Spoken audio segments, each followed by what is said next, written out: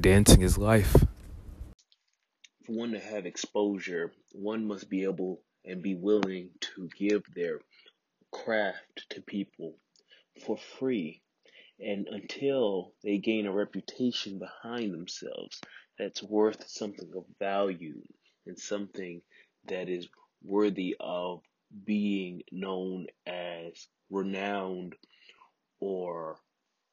publicized, because then that gives the craft the opportunity to be monetized,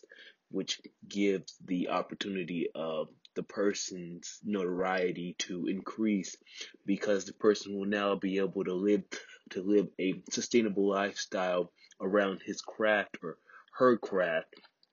while still gaining money